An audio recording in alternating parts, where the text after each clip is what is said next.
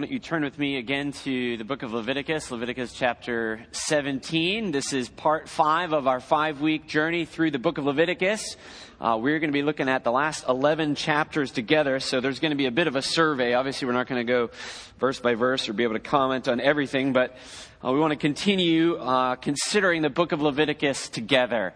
The story of how God has opened up a way for people to dwell, to live in His presence.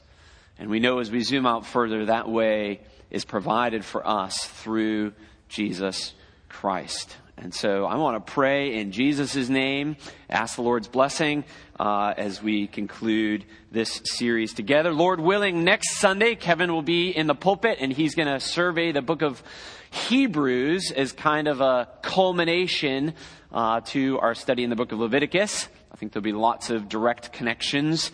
And then we will start into our Christmas series after that. Let's pray as we begin.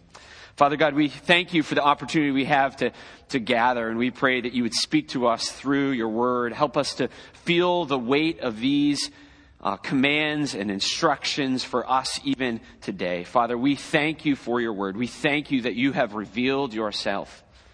So do you help us to understand and apply it rightly? We pray in Jesus' name. Amen. The first 16 chapters of Leviticus have really focused on the sacrificial system, right? So we have the sacrifices put in place, and then the priests put in place, and then some laws about clean and unclean, and then we had the Day of Atonement in Leviticus chapter 16. How can a sinful people have a holy God dwell in their midst? God is providing a way. And now in the last 11 chapters, chapter 17 through chapter 27, we have more of a focus on how they need to live as a community of faith. How should they live as a nation with God in their midst? What holds all these laws together would be this banner. So everything we're going to see in these chapters kind of flies under this banner. Be holy, for I am holy.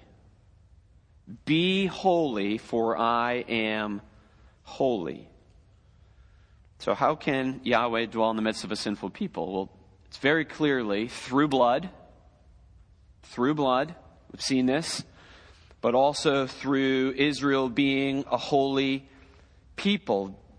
They must be holy. Their God is holy, so He calls them to holiness. And how should we understand then this call to holiness, right? We are not the nation of Israel. We are the church. We're not Jews, at least not the vast majority of us. We're Gentiles. We live on the other side of the blood of Jesus Christ. We're not the Old Testament people of God. We're the New Testament or New Covenant people of God. Pentecost has happened. The Spirit has been given. We call ourselves Christians. Much has changed. How do we understand this call to holiness? As we get into these chapters, I think it would be very easy to get bogged down in some of the details and why we can't breed that kind of cattle with that kind of cattle. Or you can't have a shirt with 2 different types of material. We might find ourselves getting a little lost. And so this morning we're going to kind of float up, gain some altitude, and begin to kind of orient ourselves. We'll see some key themes, some key passages, some things that are repeated, emphasized, that'll help us understand the goodness and the grace of God even in this law. Over it all, the banner is, be holy for God is holy. This is a command that we find repeated in the New Testament. Be holy for God is holy. We're going to get to 3 truths. I'm going to give them to you briefly, and then we are going to spend most of our sermon in the introduction. So here's the 3 truths we're going to get to. First, the call to holiness affects every aspect of your life. Second, the call to holiness is from beginning to end God-centered. God-centered. Third, the call to holiness is possible only because of God's past and future grace. But first, we want to clarify a few terms just briefly by way of reminder, and then we'll survey these chapters. Go back to chapter 10 with me. Leviticus chapter 10. God's instruction to the priests, Aaron and his sons, after the incident with Nadab and Abihu is found in Leviticus 10:10. It really sets up what we saw in 11 through 15. Look at Leviticus 10:10. You, that is, you as priests, are to distinguish between the holy and the common, between the unclean and the clean. So we said last week that everything is either holy or common, and if it's common, it's either clean or unclean. So it's either holy or common, and if it's common, it's either clean or unclean. The word common has the same root as the word profane. So to profane a holy thing is to make it common. Holy has the same root as to sanctify. So to sanctify a common thing is to make it holy. You see? So for something to move from holy to common is that it's profaned, it's made common. And to move from something that's common to holy, it has to be sanctified. We still use that word. The Bible uses that word in the Old and New Testament. So they're thinking in these categories. And for Israel as a nation, kind of the normal condition is clean. Wasn't true for the Gentiles, but for God's people who have been redeemed, the normal condition of most things, most people, not all, we saw that, is that to be clean. So sanctification makes the clean holy. Pollution makes the clean unclean. And we saw some things, some holy things are so holy that if you come in contact with them, it's contagious. And some things are so unclean that if you come in contact with them, it's contagious. And we saw 2 weeks ago, Jesus' holiness is contagious, praise God. To come in contact with Jesus does not make him common. He's not profaned. Rather, he sanctifies all those who come in contact with him. Those of you who are married, you probably have some relation to this next comment, which is in our marriage, we have a difference over how likely it is we are to go to the doctor. And we're all probably inconsistent with this. Certain things where, oh man, we're got to go, and others of, no, the last thing I'm doing is going to the doctor. Like that is the last thing I'm going. I'll let you guess as to which one of us, Suemi and I, is more likely to go to the. It may not be what you're thinking, but you go to the doctor, and at least in our family, that usually looks like, okay, I'm going to go to urgent care, because in my case, it's a sinus infection. That's usually why I'm going to urgent care. I need some antibiotics. I've tried to hang in there. I can't anymore. I need some antibiotics. So you go and you see a PA or a doctor there at urgent care, and you're hoping they'll tell you what you think it is, or at least what they think it is, and hopefully it'll line up with your expectations. But the great fear is to go to the doctor and for them to say, it's nothing. Thanks for paying, You're normal. Oh, that's just a head cold. Oh, you pulled a muscle. It'll be fine. Take 2 Tylenol. Go home. Right? You don't want that. It's just normal. That's how clean is in Israel. It's just normal. Animals, certain kind, typical of their type. That's just normal. Skin disease, if it doesn't have certain symptoms, it's just normal for you to have that irritation, that's just normal. But then there's things that are not normal. Some of them get our attention, things that aren't whole, things that aren't complete. Someone from the tribe of Levi and Aaron's descendant who maybe has a deformity, that's not normal. That's fallenness on display. There's something off there. So first, reminders, just clean, unclean, holy, common. Got that category. We're going to need those a little bit here today. Turn with me to chapter 17. Let's begin going through the passage.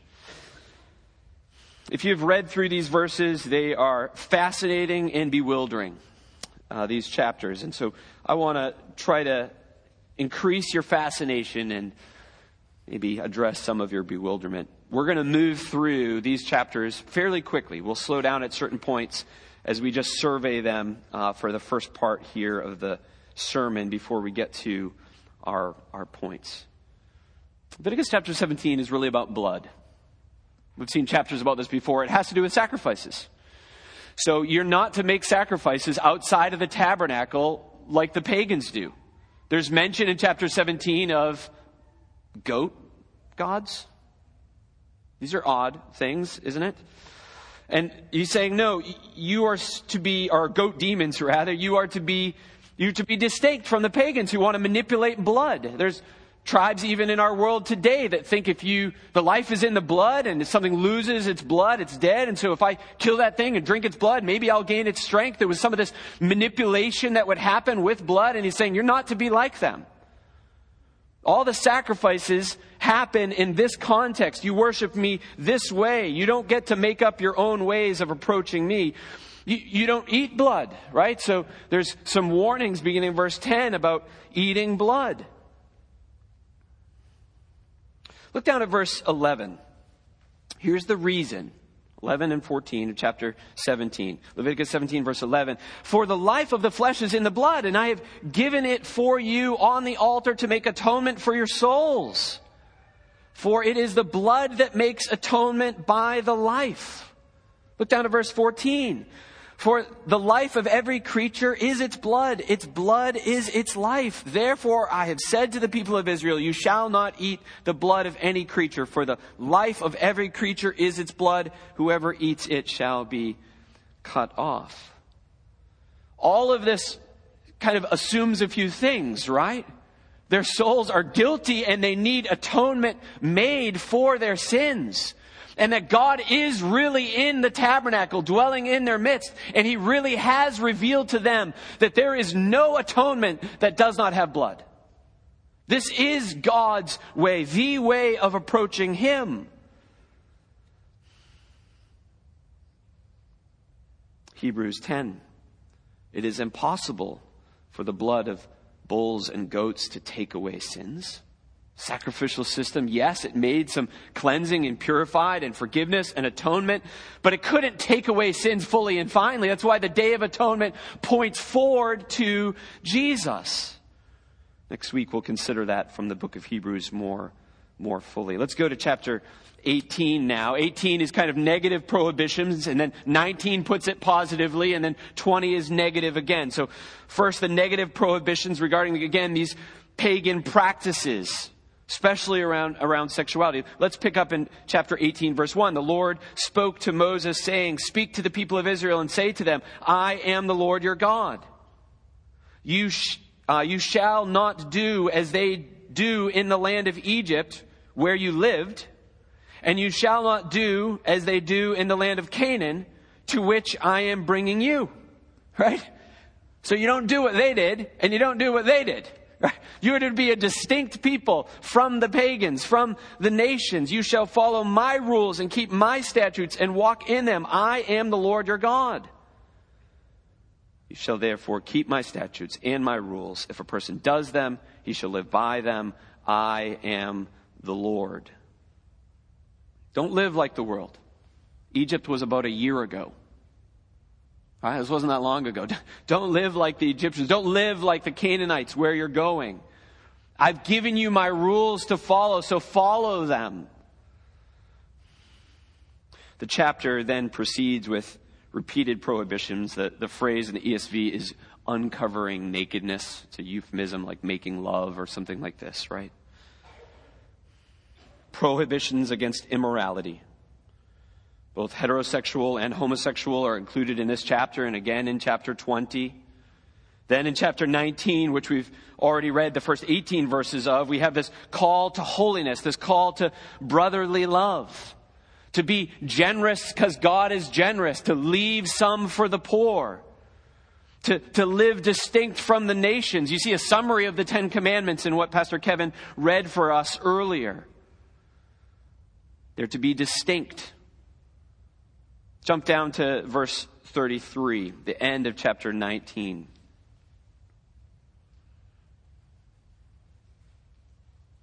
The central command is chapter 19, verse 18. You shall love your neighbor as yourself. Now down in verse 33, when a stranger sojourns with you in your land, you shall not do him wrong.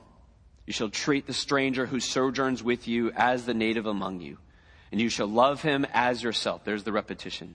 4, here's the reason. You were strangers in the land of Egypt. I am the Lord your God.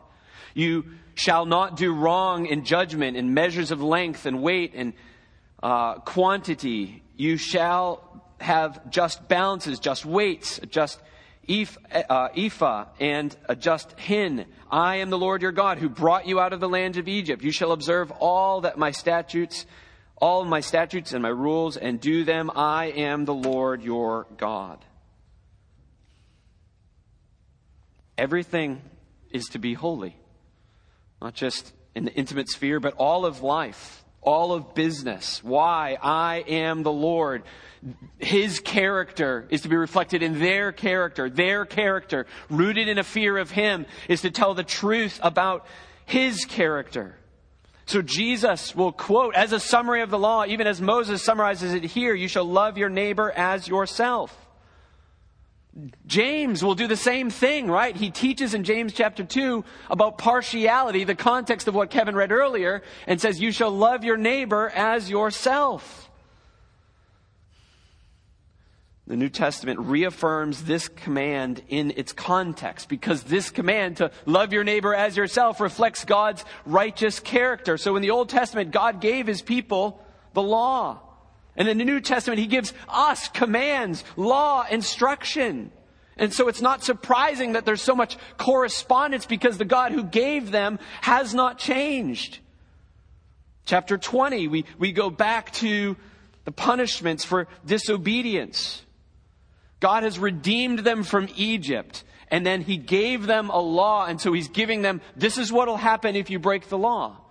We sometimes can read the Old Testament law and think that God said, okay, here's the law, and if you keep this, I'll redeem you. But that was never the order, was it? No, he redeemed them and he gave them the law.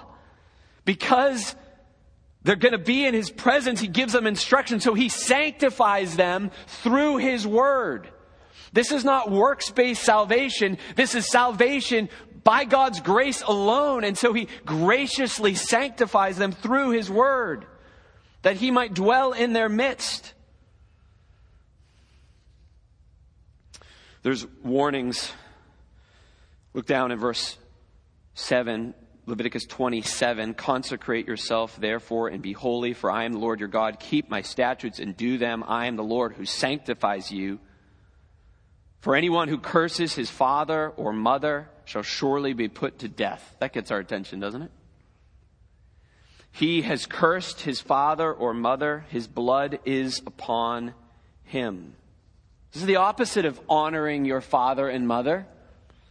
As one author pointed out, a society is defined by what it prohibits. And I'd be willing to bet that people did not curse their father and mother in ancient Israel. You didn't go anywhere near that. It was serious. It was punishable. God is again distinguishing his people from the nations. Go down to verse 22. You shall therefore keep my statutes and all my rules and do them, that the land where I am bringing you may not vomit you out. Israel is to be holy, to be faithful where Adam failed. Adam was vomited out of the Garden of Eden, and Israel will be vomited out if they are not faithful. Don't do what Adam did. He polluted the land with his sin, and so he was expelled from the land. Keep reading verse 23.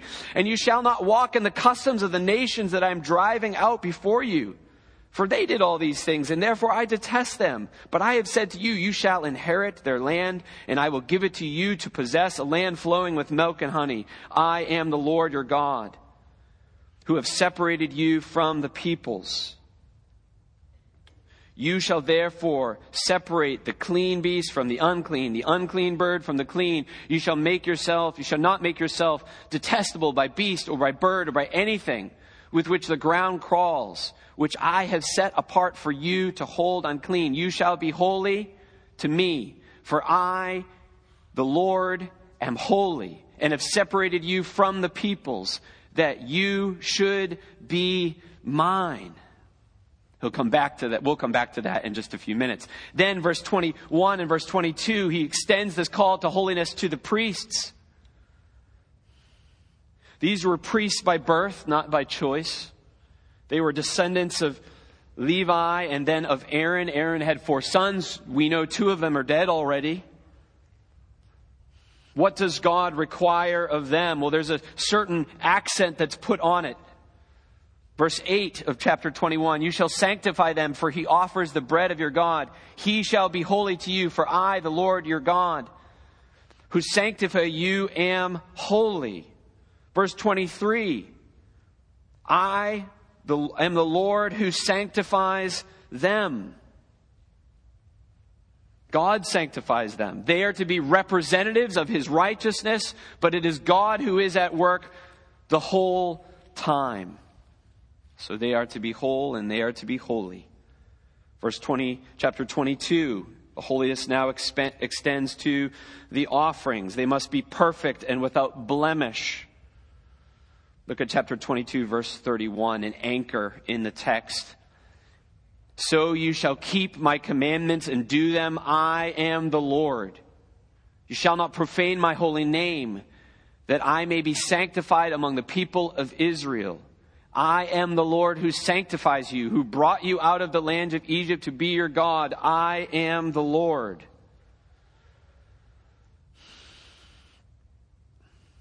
The Lord had put his name on the nation. So the nation was to represent the Lord their God. Their worship would reflect God and display God, give testimony to God's character to the nations. They had a relationship with God, mediated through the tabernacle, mediated through these priests. And so these priests and the tabernacle were to be holy. They were to be holy. They were to be a kingdom of priests, we see back in Exodus chapter 19. Israel here is not sanctified by kind of pulling it together and getting their act together morally, but by living in the presence of God. He will sanctify them. It says it over and over. So their holiness now extends to their time, to their calendar. Chapter 23, you have an overview of these feasts. They're to observe the Sabbath as a weekly reminder that God created the world and then he rested. And when they rest, they have an opportunity to rehearse God's work in their midst. They're to remember the Passover, to enter into the events and act them out again, reflecting on what God has done for them, never forgetting their redemption. You have a feast of first fruits, again, a reminder that God has provided and he will provide again. So we trust him. And on they go. Each one of these feasts reinforcing not just their history, but the history, the story of God redeeming his people. We don't have these feasts today, but we have ways that we use our time to remember what God has done. We have the Lord's Day and we have the Lord's Supper. These are reminders. So we gather on the first day of the week as a reminder that our sacrifice rose from the dead. And all our lives are to be lived under him. We gather around this table, especially on the first Sunday of the month. A meal of remembrance as we enter into and retell in some ways the story of our redemption. Christ's body broken, his blood shed, reinforcing this into our lives. And so he moves from the Feast of Booths at the end of 23 to the tabernacle, the tabernacle in chapter 24 with a reminder regarding the lamp and the bread. And we can't help but hear Jesus say, I am the light of the world. I am the bread of life. You come to me and I will save you and I will sanctify you. I will sustain you. And then we have a warning. A story comes in chapter 24, beginning in verse 10. It's a Nadab and Abihu kind of moment, right? Everything's going really good. We're reminded about that priest entering into the holy space, and we got the candle and the light, and we got the bread of presence and, oh, everything's so good. And then someone profanes his name. And it jolts us back to reality. And so we see at the end of the book of Leviticus a warnings of blessings and curses.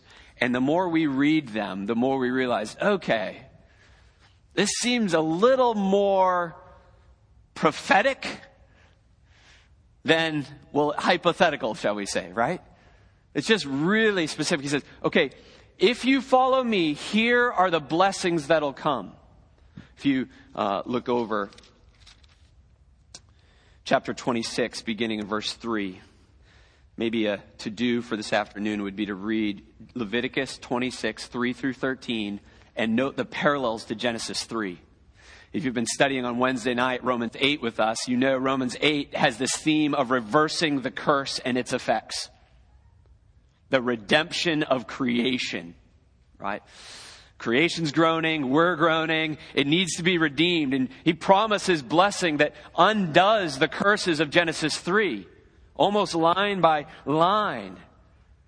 If they will walk in my statutes and observe them, then I'm going to bring rain and I'm going to bring blessing. This is going to be a taste of heaven.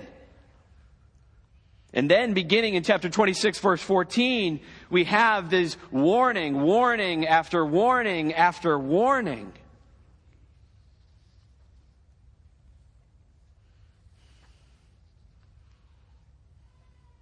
The first stage comes in verse 14. Let's read Leviticus 26:14. But if you do not listen to me and will not do all these commandments, if you spurn my statutes, and if your soul abhors my rules so that you do not do all my commandments but break my covenant,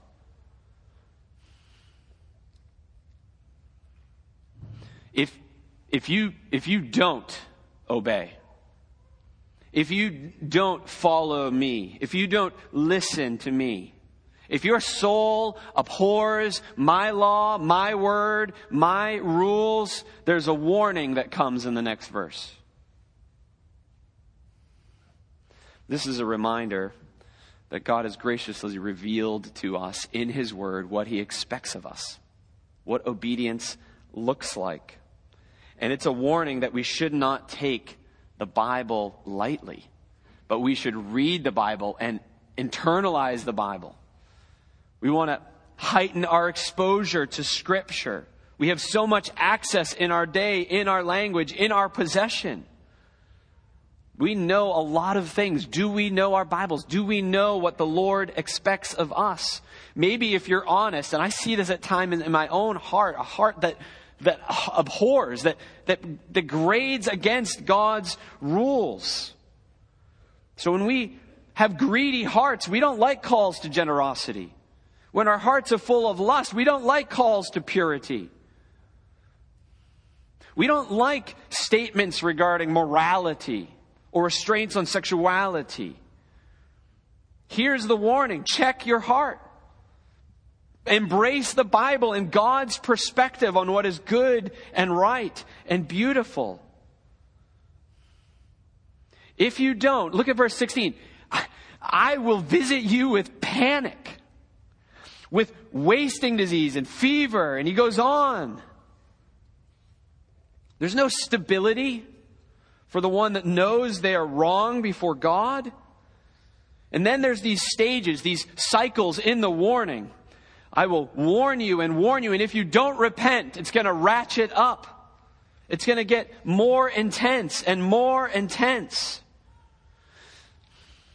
Then the last stage begins in verse 27, goes all the way down to verse 36. If there is no repentance, it'll be the opposite of the blessing that you saw back in verse 3 to verse 12. It'll be the opposite of this. I will drive you from the land. I will give my land rest by driving you away, by punishing you. Then, 26 verse 40. But if they confess their iniquities, after all of this warning, and the iniquities of their fathers in their treachery, that they have committed against me and also walked contrary to me, so that I walked contrary to them and brought them into the land of their enemies. If then their uncircumcised heart is humbled and they make amends for their iniquity, then I will remember my covenant with with Jacob and with Isaac and with Abraham, and I will remember the land. But the land shall be abandoned by them and enjoy its Sabbaths while it lies desolate without them, and they shall make amends for their iniquity, because they spurn my rules and their soul abhors my statutes. Yet for all that, when they are in the land of their enemies, I will not spurn them, neither will I abhor them, so as to destroy them utterly and break my covenant with them. For I am the Lord their God. Wow. If you break my law and you despise the covenant I made with you at Sinai, if you ignore these rules, if you abhor my word and repent, I will remember my covenant with Abraham.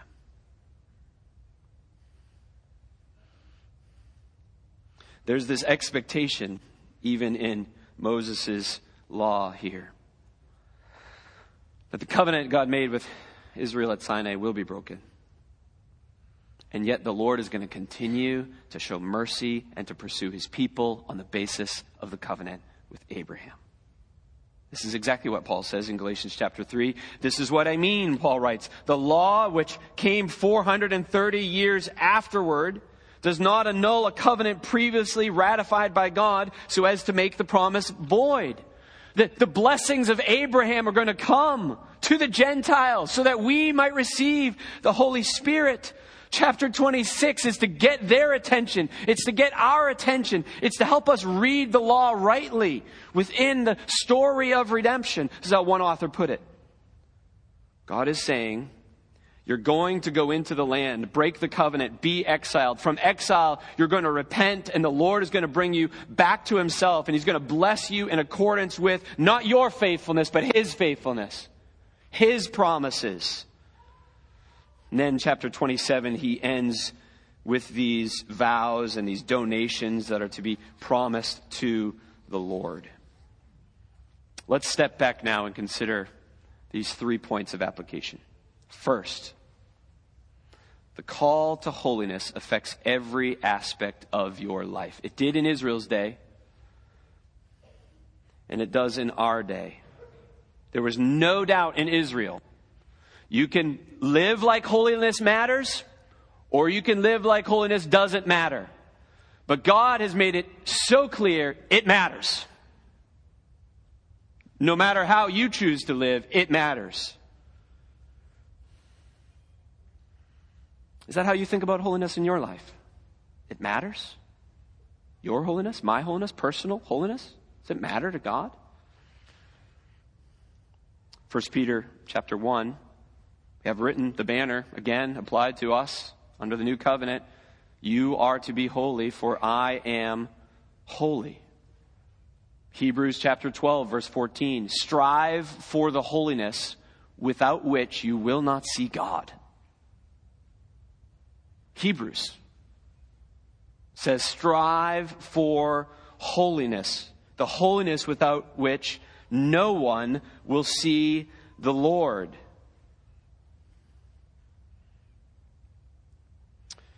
We, earlier this year, moved into a 1903 farmhouse. And this house has had many iterations and just lots of little surprises. And one of them is in Suemi and I's bedroom. When we moved in, it had all these kind of nice, but, the fake electric fireplaces. So it had like a fake mantle. There's no actual fireplace there.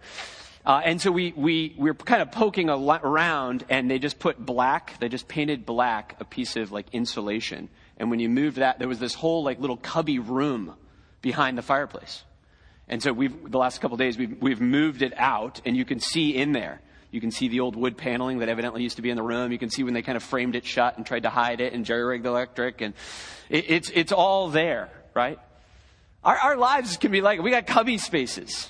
We got closets in our lives. We got drawers in our lives. And when God moves in, he says, I care about every part of your life, every aspect of your life. Even that cubby that no one can see, even that closet, even the drawer in the back.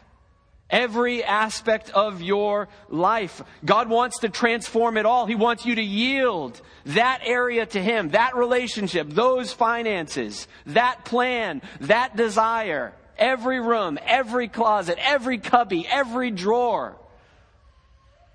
Jesus says, you shall love the Lord your God with all your heart and with all your soul and with all your strength and with all your mind, and your neighbor as yourself. Complete love, complete dedication.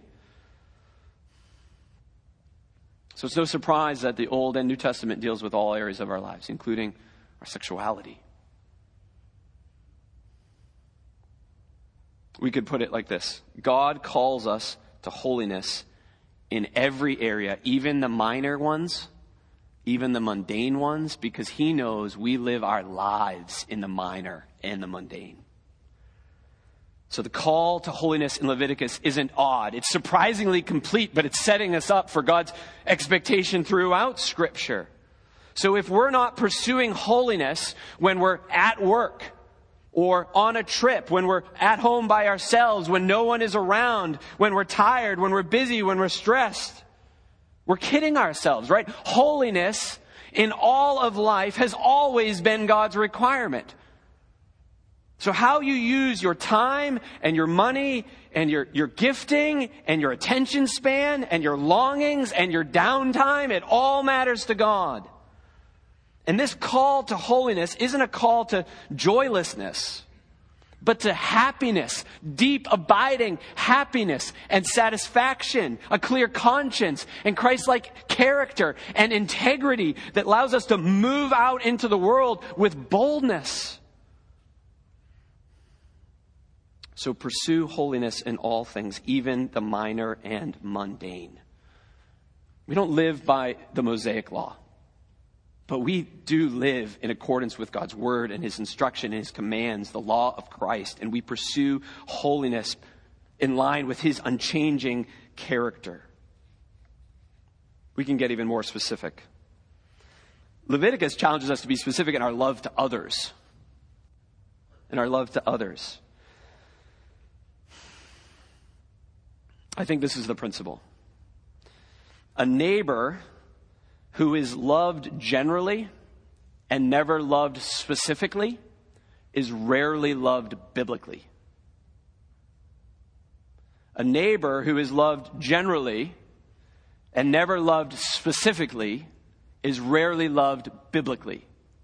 Leviticus is specific. Even the New Testament's call is specific, but in different ways for us to work it out in our culture, in our context, to love that person, that one, as ourselves. The call to holiness affects every aspect of our lives.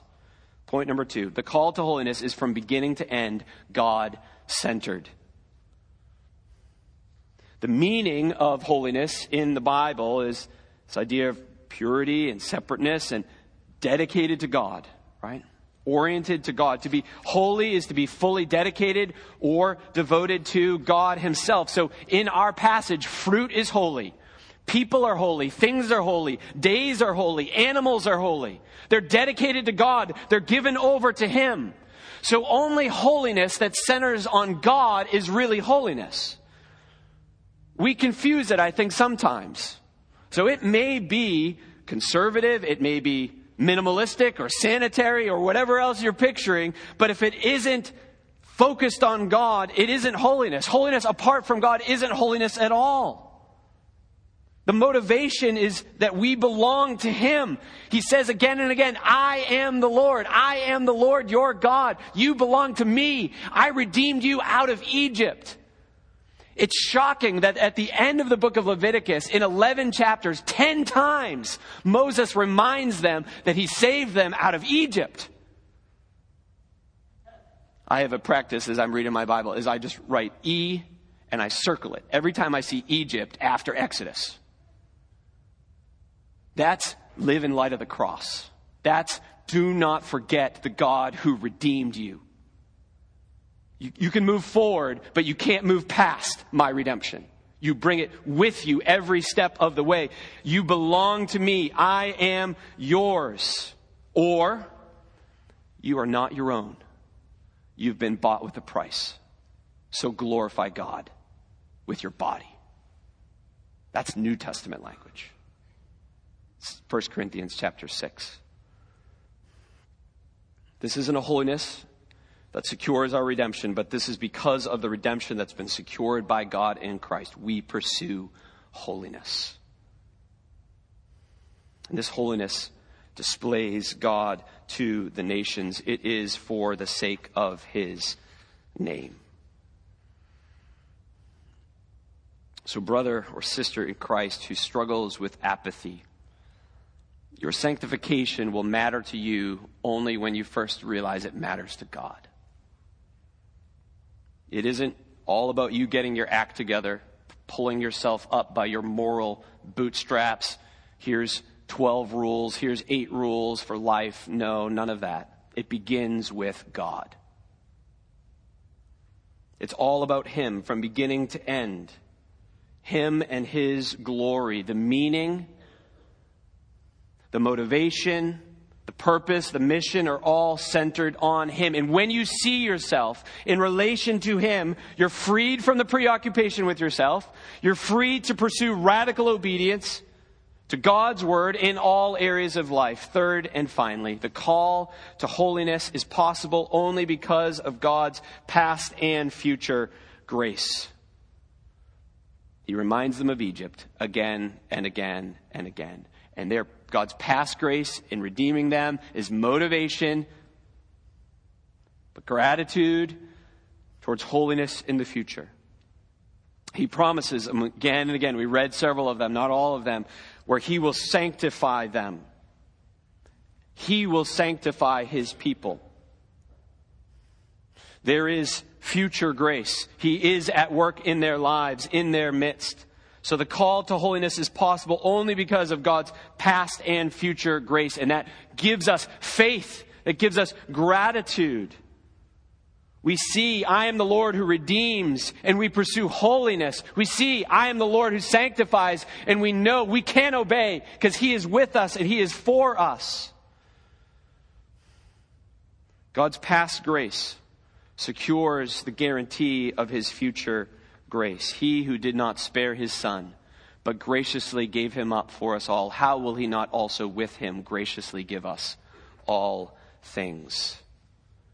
Israel's redemption from Egypt grounds the promise that God is their God now, and God will sanctify them now.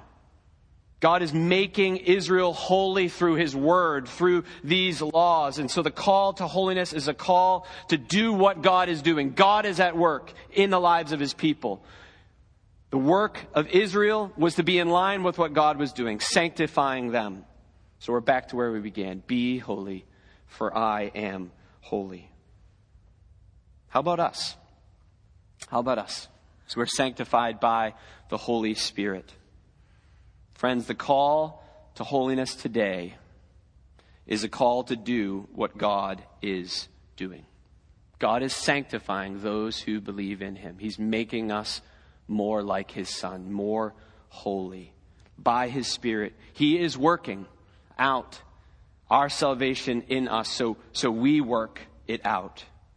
This is grace-enabled obedience from a place of security. That is the glory of the promise of the gospel and the gift of the Spirit. So brothers and sisters, work out your own salvation with fear and trembling, for it is God who works in you both to will and to work his good pleasure. Trust his promised future grace today at work in your life as you answer his call on your life today.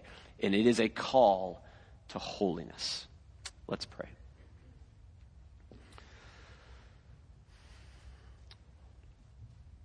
Father God, we admit that sometimes we confuse